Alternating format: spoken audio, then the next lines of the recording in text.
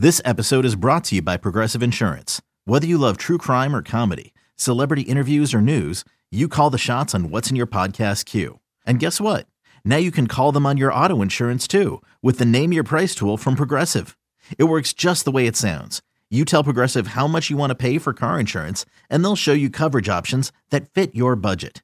Get your quote today at Progressive.com to join the over 28 million drivers who trust Progressive. Progressive Casualty Insurance Company and Affiliates. Price and coverage match limited by state law. You could spend the weekend doing the same old whatever, or you could conquer the weekend in the all-new Hyundai Santa Fe.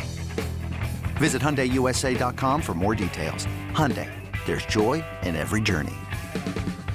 You know, as it pertains to Patra, we talked a lot in the offseason, going to a season where we think it's going to be Coyle and Zacha as your number one and number two center. And in the wake of Bergeron and Krejci retiring, and the sentiment was good enough to compete, not good enough to contend. And that the Bruins, at least at center, and the Bruins would probably have to address a number one center, or at the very least, a bona fide number two center down the line through trade, free agency, whatever, outside the system.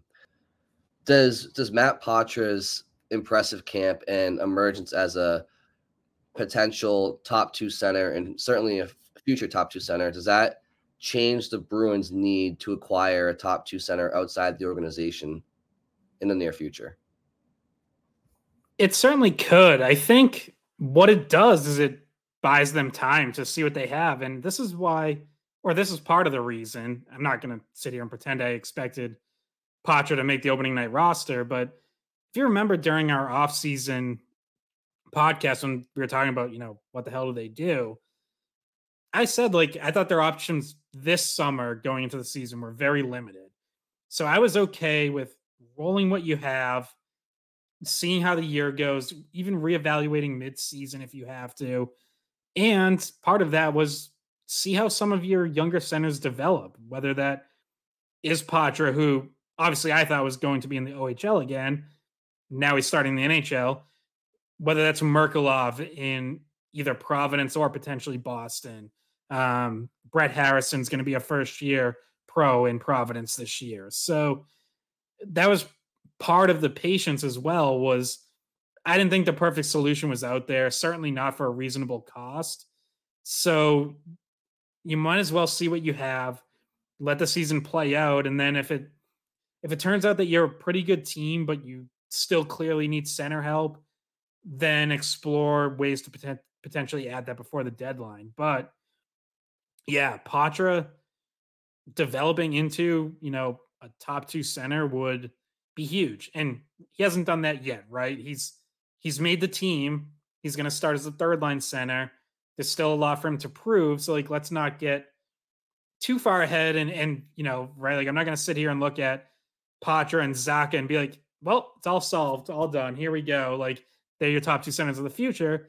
But if things go well for both of those guys, that could be the plan.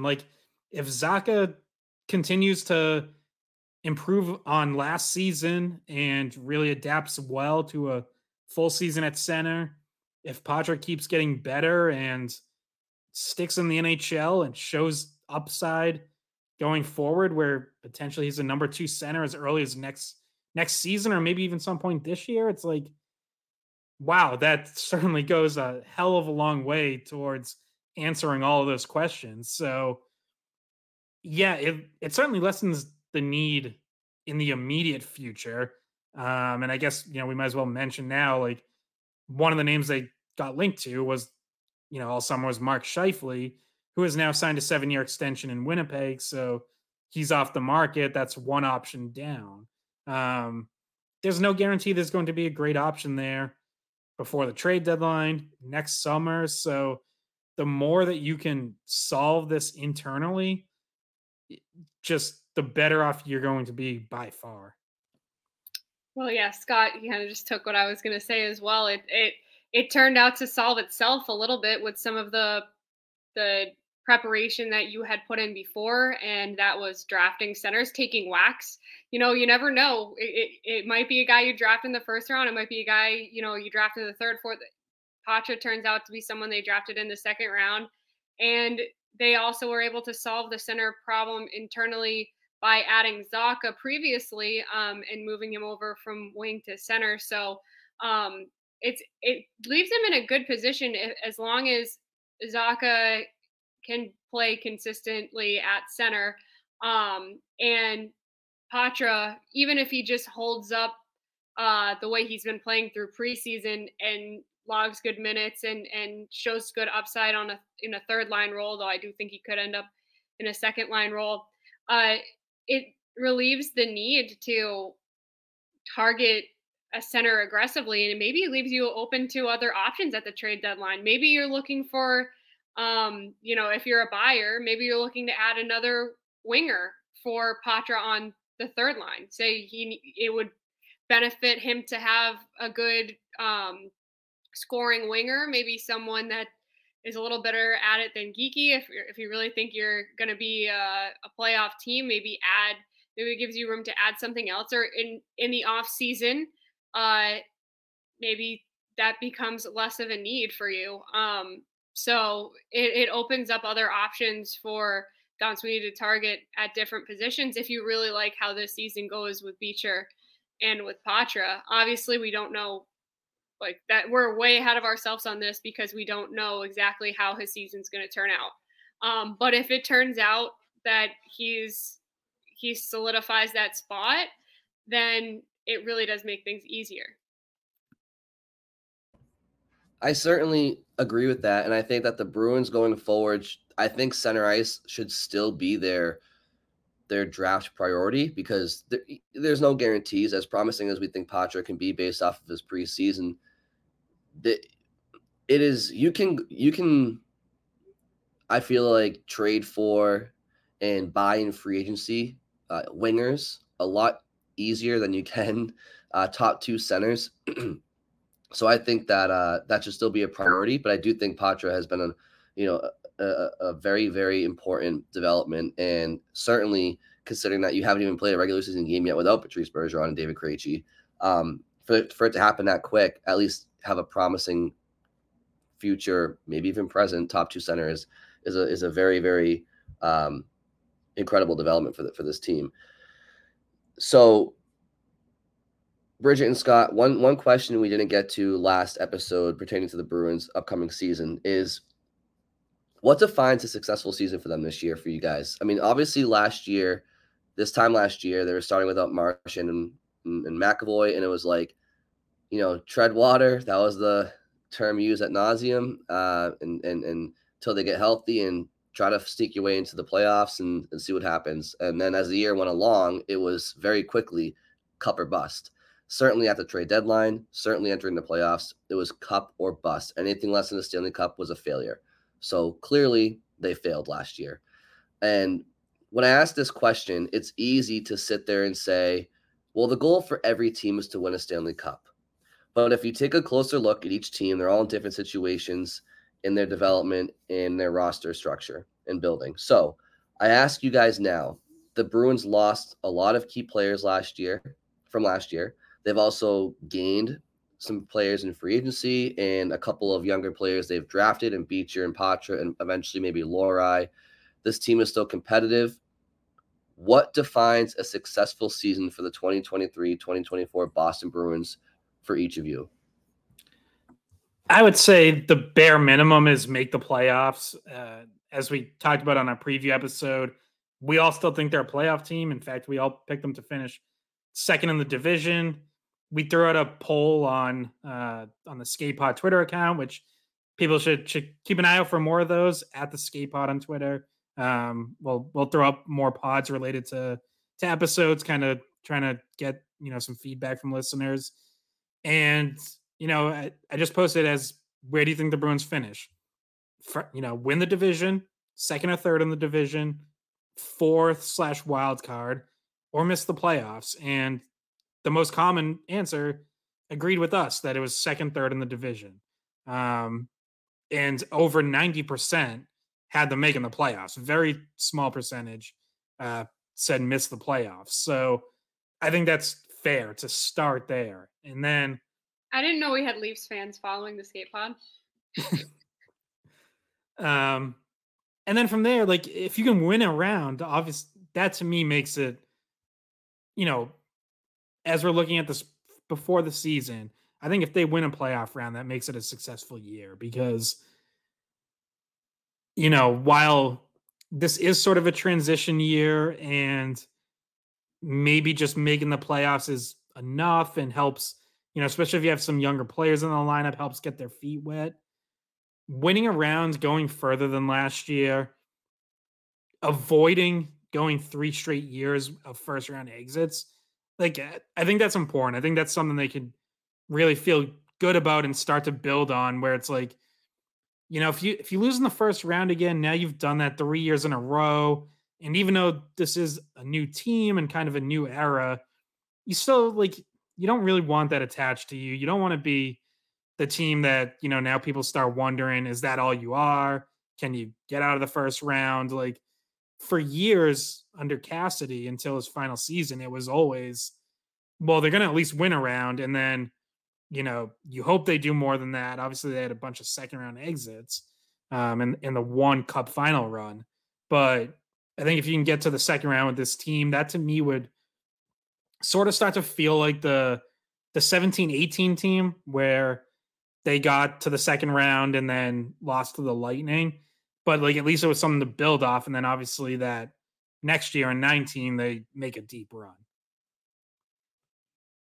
Yeah, I agree that like on a macro scale, defining a successful season for Boston would be making it out of the first round. I don't think that the expectations are like cup or bust at all this season. So make it further than last year. Maybe make up a little bit for that embarrassing ending of the season. On a micro level, I think that defining a successful season would be seeing growth from those younger players, is seeing either and I include Laura in this conversation, seeing one or all of them make progress and really make the case to stay in an NHL role for the foreseeable future. Also, on a micro level, a successful season for them would look like getting the kind of goaltending you got last year. It'd be hard to beat considering the Vezina season of Ullmark and just the shared combination of great stats between him and Swayman last year. But that would be really the start of a successful season coming from the back, right? Goaltending, solid decor again, and just hoping that guys who are young are able to really catch on with the team. And that at the end of the year, the post-mortem of the season episode will probably have comments like, negative ones. Oh, they should have gone farther. Should have been trying to make it all the way to the Stanley Cup. But then we'll have our more optimistic viewers commenting that it was just a good season to see development, and having a little bit more of a positive outlook for next season when they have a little bit more cap space and when if they were able to see that they solved that problem at center a little bit. So on a macro level, making it out of the first round. On a micro level, seeing the development that you want to see, and maybe getting Jake DeBrusk signed. I don't know. That could be part of it. Just having a better idea of what your future looks like, right? About what that next core looks like, and having there be hope in that. Yeah, I'm in alignment with both of you on everything that you said. I think missing the playoffs is a failure. This team is too good. Even though it's a very competitive division and a very competitive conference, this team is far too deep, especially on the back end and goal. And honestly, I mean, yeah, like they're deep up front too.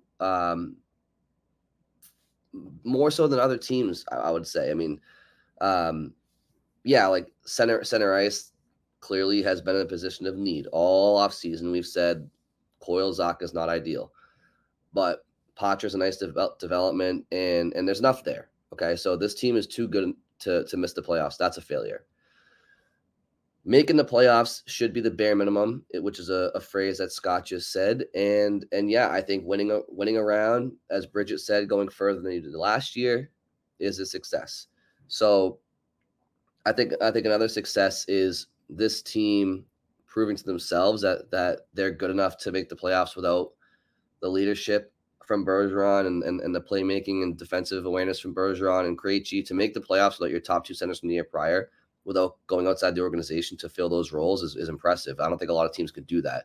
So that would be very, very impressive. And yeah, for this generation of Bruins players, Bruins leaders, for Charlie McAvoy, for David Pastrnak, for Jake DeBrusk, Brandon Carlo, Hampus Lindholm, Johnny Beecher, Matt Poitras, like all these kids that are, and I say kids, I mean, Lindholm's 30, I think, close to it. But my point is, this is the next wave, and it's time for them to step up. I want, like Charlie McAvoy, he's a top defenseman in the NHL. I still think that he has another level to get to.